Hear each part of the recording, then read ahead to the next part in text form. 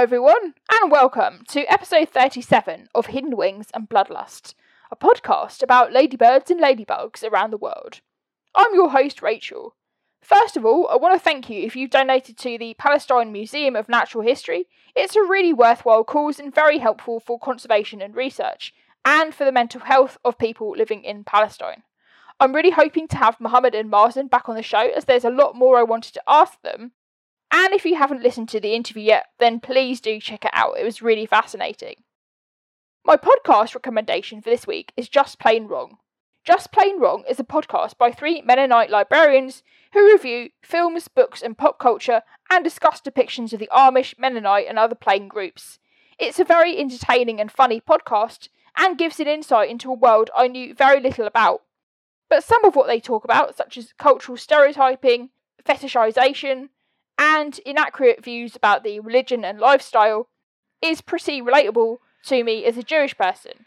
And a lot of their episodes centre on romance novels featuring Amish characters, but they've also discussed Amish Paradise by Weird Al and the film Witness, to name a few. And if I've just made it too serious sounding, it's not. It's actually brilliantly funny. It's really entertaining, especially when they pick holes in the plots of various religious sounding Amish romance novels. Is quite hilarious, really. So go and listen to it. Now, originally, when I started thinking about an episode on ants and ladybirds, it was going to be part of one episode on predators or parasites. But ants are so interesting that they're going to get an episode to themselves. For one thing, they're not really a predator or a parasite. They're more akin to a farmer defending their livestock. And not all interactions between the two types of insects are as negative or as hostile as you might expect them to be. So if you ever look at a plant and see a whole group of aphids there, you will often see that there are ants looking after the aphids. The ants eat the honeydew, and if you've ever seen the Woody Allen film Ants, as I did when I was a kid, you might remember that the honeydew is secreted from the aphid's bottom. Ants are like farmers, basically. They farm the aphids, who produce the honeydew that the ants eat. The aphids are kept clean and have fewer predators and parasites to worry about. They're very well fed, and dead aphids are removed, which reduces the likelihood of disease. To an ant, ladybirds are like cattle thieves, or like wolves trying to steal the aphids. And I want to say that humans aren't the only farmers with controversial farming practices that a aphid rights organisation, or whatever the equivalent is, might actually object to here. Some species of ants control the aphids that they're in charge of through chemicals in their feet, and they stop them running away. They've also been known to tear the aphids' wings off to stop them flying away and depriving the ants of a food source. However, there are some aphids that have evolved a dependency on ants, a lot like many domesticated animals wouldn't really survive in the wild. There are even some aphids that actually can't excrete anything, can't go to the toilet without the ants stimulating their abdomen to get the honeydew from them. Maybe not the best life if you're an aphid in some respects. In some cases, when the ants are short of food or the aphids are getting old, the ants themselves will eat the aphids. Some soft-bodied scale insects will fulfil a similar role. They will produce honeydew from the sap, and in the same way that happens with the aphids, the ants will eat the honeydew and will drive away plant-eating insects competing with scale insects for food. This could include weevils and other plant-eating beetles that might be competitors for food, as well as shield bugs and other insects. They'll also chase away any predators that want to get them, such as parasitic wasps or ladybirds again. Ants are a fascinating group of insects. They're part of Hymenoptera, and this includes bees and wasps as well. And like many species within that order, they've got a very complex social structure. Different ants within the colony will be part of different categories such as drones, workers, queens, soldiers and so on. And different worker ants will be given different jobs to do. They might be cleaning out the nest, or they might be gathering food, or they might be defending the nest. It can be very, very complex indeed. So we're going to start off by talking about the common black ant, Lasius niger, which if you live in the UK, you might have in your garden. It's also found in parts of Africa, America and Europe. Despite their aphid farming activities, ants aren't really that much of a pest. They dig tunnels and they help to keep the soil aerated. They also help to break down compost and they sort of consume decaying plant material. But as you can imagine, given the aphid farming that they take part in, ladybirds really aren't the garden ant's favourite insect. So I've seen common black ants attacking ladybirds and even taking a newly emerged ladybird's wings off, which is a bit tragic to see. But like any farmer, what you've got to remember is they'll want to keep their livestock away from threats. And ladybirds are a pretty big threat to aphids. Garden ants will attack ladybirds by biting them and squirting formic acid at them. They'll also do things like put their antennae under the ladybird's wing to get it to fly off, and occasionally they'll carry them back to the nest. If they're newly emerged, or if an ant is attacking a larva which has just molted or which is quite young, the ants can kill the ladybird. But it's usually quite unlikely that any ants will be able to kill an adult ladybird, unless it's just come out and its body is still hardening after it's been in the pupa. Ladybirds typically release reflex blood if they're threatened, and as well as the ladybird being bitter tasting, the blood is often very thick and it impedes the ants' movements, so it slows them down and they have to clean the reflex blood, the fluid that the ladybird releases, off their antennae so that it can do proper ant things again. So let's look at another type of ant, the yellow meadow ant. If you live in the UK, these ants will turn up in your garden if you don't cut the grass anymore, or don't cut it very much, like if you've been participating in No Mow May, and you're also quite likely to see them in parks and fields. They make raised ant hills in the grass and sort of mounds. They're slightly smaller than the black garden ants.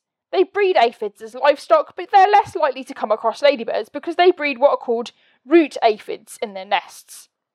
But they do, however, have a very interesting relationship with the large blue butterfly, which also likes to eat honeydew from the nest, and the caterpillars of these butterflies can really end up hijacking an ant colony. And if you check out Macken's Species podcast, there's a very, very interesting episode on that butterfly, so go and listen to it if you've got time. Another type of ant that you might find in the garden is the red ant, or the European fire ant. These are quite large ants, between 4 to 6 millimetres long, and be careful if you find one because they can actually sting you quite badly in some cases.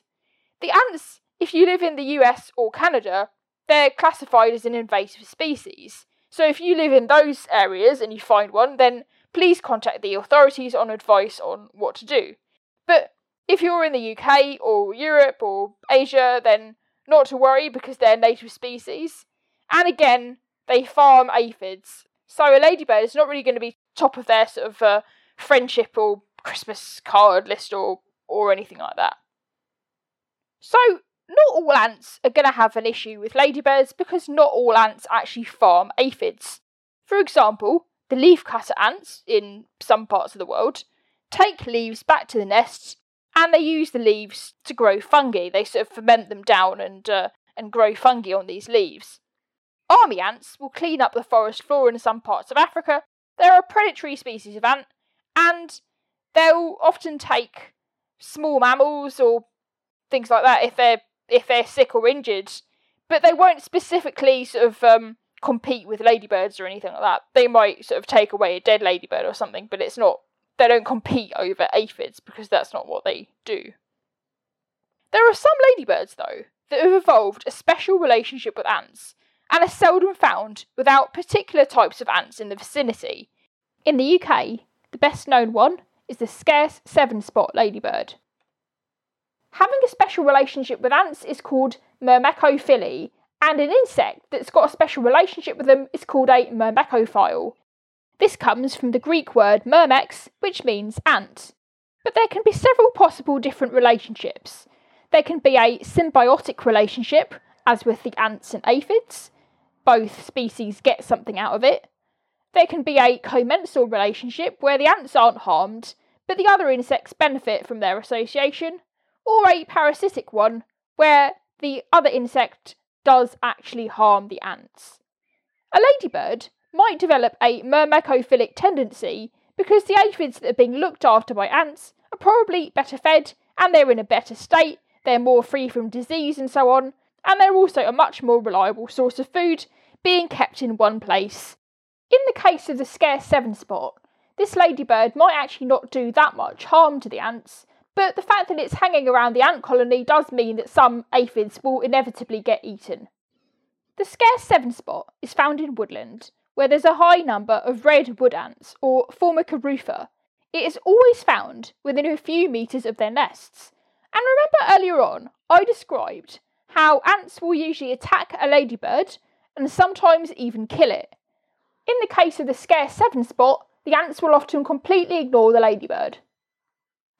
The ladybird has got an ant-repellent fluid in its reflex blood, which encourages the ants not to approach, and in the event that they do approach it, both the adults and larvae will completely ignore any attack that the ants carry out, including bites and the spraying of acid. Failing that, they will run or fly away, clamp down, or perform a range of other defence mechanisms. Interestingly enough, in some parts of Europe, the scarce 7 spot does actually behave more like a normal 7 spot and doesn't have such a strong association with ants. It's been found that the chemicals in the blood of the scarce 7 spot include hippodamine and especially convergine, which are both much more repellent to ants than what the 7 spot's got, which is coccinelline and precoccinelline. So that encourages the ants to stay away. So it's thought that the scarce 7 spot might have evolved in association with ants because of a shortage of prey at some point. Usually, a normal 7 spot will only go for ant looked after aphids as a very, very last resort because of the risk of being bitten or coming into some sort of conflict. But in this case, being associated with ants and getting a food source that no other ladybirds want to access does actually reduce competition, so it means that there's more aphids for the scarce 7 spot. However, many larvae do find an aphid and carry it away before the ants will get it back, and that, even though they've got all these defence mechanisms, does reduce the likelihood of conflict. It sort of means they're extra safe and secure. And another big advantage to this scarce 7 spot learning to associate with ants so much is that both adults and larvae are parasitised or eaten far, far less when there's loads of ants which they can associate with, and they also seem to get fewer diseases as well. This might actually be because the ants keep their environment clean and they kill or drive away particular threats before they get to the ladybird. Ants will often kill or attack parasitic wasps and other parasitoids which might be trying to get close to them. Even if they're not actually a direct threat to the ants, they will drive them away and sort of reduce occurrence in that area. There's one other UK ladybird which is frequently found alongside ants, and that is the ant's nest ladybird, Platanaspis lutea rubra. Like the scarce 7 spot, this ladybird is not a common garden visitor. As an adult, the ant's nest ladybird doesn't actually have such a strong association with ants, and while it might prefer being near ants, it will basically eat aphids anywhere. However, the larva is quite unusual and flat. It looks very different to any other ladybird larva in the UK, and it is found in and near ants' nests. It will release chemicals, which are just like those of the aphids the ants are farming, so when an ant taps the larva with its antennae, it will think that it's an aphid and then it will just carry on about its business. But of course, it's not an aphid, it is, of course, a ladybird. And I think you know what will happen after that. The larva has evolved to be much flatter than a typical ladybird larva, and it has fine hairs all over its body, and it's very wide. According to a paper by Amelie Vanteau, the ant's nest ladybird has a number of adaptations to reduce the danger from the ants. Quote, they are all ovate and flat, with expanded marginal setae, which are sort of bristle-like hairs on the side of the larva, and short, stout legs. Another ladybird species, Diomus thoracicus, has a similar body shape when it's a larva, and the adult ant nest ladybirds have fine hairs on their elytra as well. However, it does lack other adaptations which could protect it, such as a waxy coating. Unfortunately for the ant's nest ladybird, unlike the scarce seven spot, some studies have actually found a high rate of parasitised ant nest ladybirds, suggesting that protection from being eaten or being parasitised might not be a significant factor in why they evolved this lifestyle. So, in terms of stopping themselves being eaten, although they're doing their pretending to be an aphid and all that, it's not really helping them not be eaten, so there's got to be another reason why this tendency has evolved.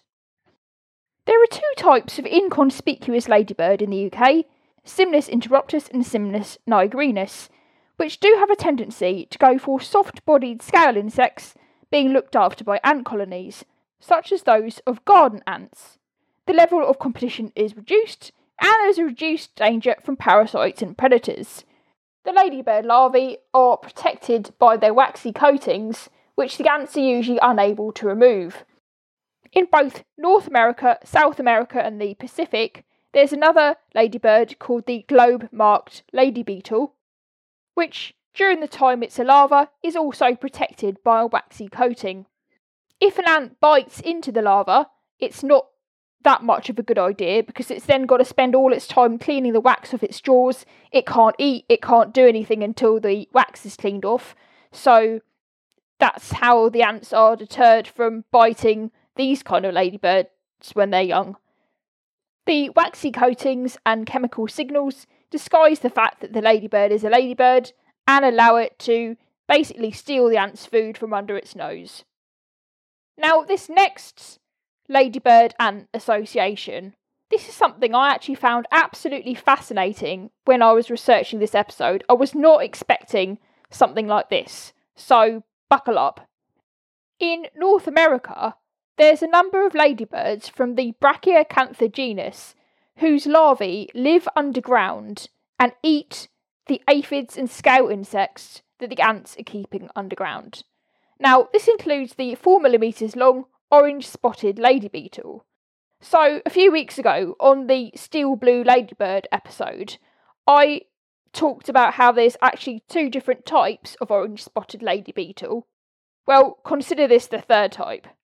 So, in some cases, the ladybird larvae are actually fed with aphids by the ants. And nobody knows what, if anything, the ants are getting out of this, or whether they're just being tricked by the ladybird. With two species, such as Thalassa saginata and Diomus thoracicus again, the ladybirds mimic the chemical signals of ant larvae and are therefore able to avoid being attacked. The adult ladybirds don't feed anywhere near the ants and occupy a different environmental niche, a lot more like a regular ladybird. Another ladybird, Thalassa saginata, has an even closer association with the ant Dolichoderus bidens. These ants make their nest in trees. Both the larvae and the pupae develop inside the ants' nests and are given shelter by the ants. These ladybirds mimic the appearance of ant larvae, and it is thought that they are actually eating them. So not only are they eating aphids that they're fed by the ants, they're also eating the ant babies themselves, which you've got to feel a bit bad for the ants in this scenario, really, don't you? According to a paper on the topic, the larvae are highly attractive to the worker ants in the colony, which constantly lick them for their sort of anal secretions. Don't ask me why, and keep them clean.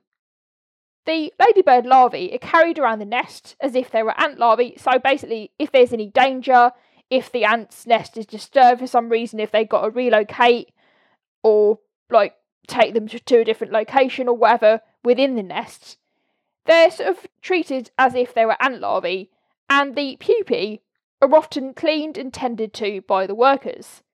But when the adults emerge from the pupa, they're immediately attacked by the ants.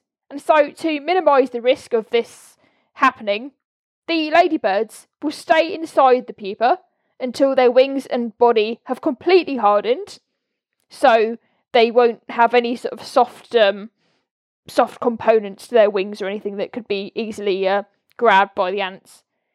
And at that point, when their sort of elytra has completely hardened up, only then will they push their way out of the pupa and exit from the ant's nest as fast as possible.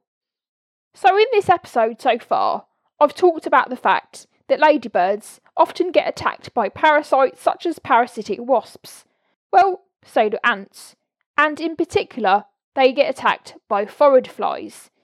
If the ants have got to contend with these flies at the same time as they're being besieged by ladybirds, then the aphids are more vulnerable to attacks, and ladybirds will often take the opportunity to lay eggs during the period of increased fly activity, when a lot of ants are being parasitised or killed. But there's a negative aspect to this as well, because when the number of ants decreases, the ladybirds are more vulnerable to predators and parasites, which are usually deterred by the ants. There are at least 5 different ladybirds known to eat ants. There's Bucolius thorneti, which is a small, hairy ladybird which lives in Australia. There's Ortalia pallens, which feeds on ant larvae and sometimes adult ants as well. There's Simnodes bellus, a black, hairy Australian ladybird. And, of course, Diomys thoracicus, which is brown and comes in a variety of different forms, some with spots and some without. There's also a type of ladybird in South Africa which looks very unusual, called the blue-eyed ant-munching ladybird, Ortalia acracia, and it's pale brown and it's got these very striking blue compound eyes. The ladybirds will usually feed on ant workers and will stay still while they wait for their prey to approach. And it's thought that the ladybirds evolved to eat ants rather than aphids from an already existing Myrmecophilous lifestyle. Because the dependence on ants restricted their habitat, it also restricted their food source and made it necessary for them to diversify their diet apart from just eating aphids. So it wasn't really that long before they started going for ants themselves. One benefit of eating ants as opposed to aphids is that ants are available year-round as a food source. They don't always hibernate or go into dormancy, so the ladybird will easily be able to find something to eat, whatever the time of year. And I've mentioned at the start how ladybirds will be attacked by ants for trying to eat their aphids and scale insects. But in general, this isn't really attacking for food, it's attacking to get them away from the aphids. But there are some ladybirds which actually get preyed upon and eaten by ants. For example, the so-called big-headed ant, Phaedole megacephala, will eat the larvae of Cryptolaemus montreusi, an inconspicuous ladybird often used as a biological control in greenhouses. And it will also eat Asia orbigera, the globe-marked lady beetle. So, what are the advantages of a close relationship with ants? The ladybird will be protected from parasites or diseases a lot of the time, and there's also, as I've already mentioned, the possibility of a reliable food source which stays in one place and is kept there by the ants. Competition from other ladybirds is also reduced because most ladybirds will keep away from ant-monitored aphids. But the disadvantage is that the ladybird does actually risk being attacked by ants unless it's evolved quite effective deterrence or defence mechanisms. Another point is, if a ladybird has adapted to living alongside ants, it might actually struggle to survive without them. And if something happens to the ants, then the ladybirds will also be affected.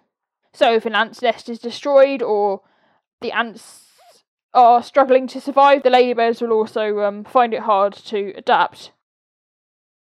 So no discussion of ladybirds and ants would be complete without mentioning the way that they've interacted in the world of films and books. In the 1998 movie A Bug's Life, Dennis Leary plays Francis, a male ladybird who is constantly being mistaken for a girl. He is a clown in a flea circus and actually plays a drag queen as part of his act, which just leads to him being thought of a girl even more. The film has got an ant called Flick as its main character. And there's also a French animation called Minuscule, Valley of the Lost Ants, where a ladybird gets put in a box and sent to the Caribbean by mistake after trying to help his black ant friend who is being threatened by a group of red ants. His dad tries to rescue him, accompanied by a group of ants and ladybirds, but soon realises that on the island of Guadeloupe, where he's been sent, all of the insects face a much bigger danger. I also found, while researching this episode, a story called The Fable of the Ant and the Ladybug, about an ant who has a rude awakening about what his ladybird friend actually likes to eat. The ladybird lays eggs near the aphids, and the ants think that eggs are beautiful. They think it's like a golden globe thing. They think it's amazing. And the moral of the story is that what we can consider our greatest gift can actually cause the greatest amount of damage. So this was actually a really big topic. It took me a lot longer to research than I was expecting. And there are, no doubt, some ladybird ant relationships that I've missed out. As ants are so important and common in the insect world, it's no doubt that many species have needed to adapt to their presence. And indeed, ladybirds are not the only species of beetle that has adapted to life with ants in this way. I hope you've enjoyed this episode. If you like this show and want to support me, you can buy me a coffee at Ko-fi. Go to www.kofi.com/HWAB podcast. You can also follow me on Twitter at HWAB podcast or on Instagram at 365.ladybird. You can also follow me on Apple Podcasts, Spotify, Google Podcasts, or wherever you get your podcasts. And if you want, leave me a review. Music at the start of the show is by Deborah Torrance. See you next time, and goodbye for now.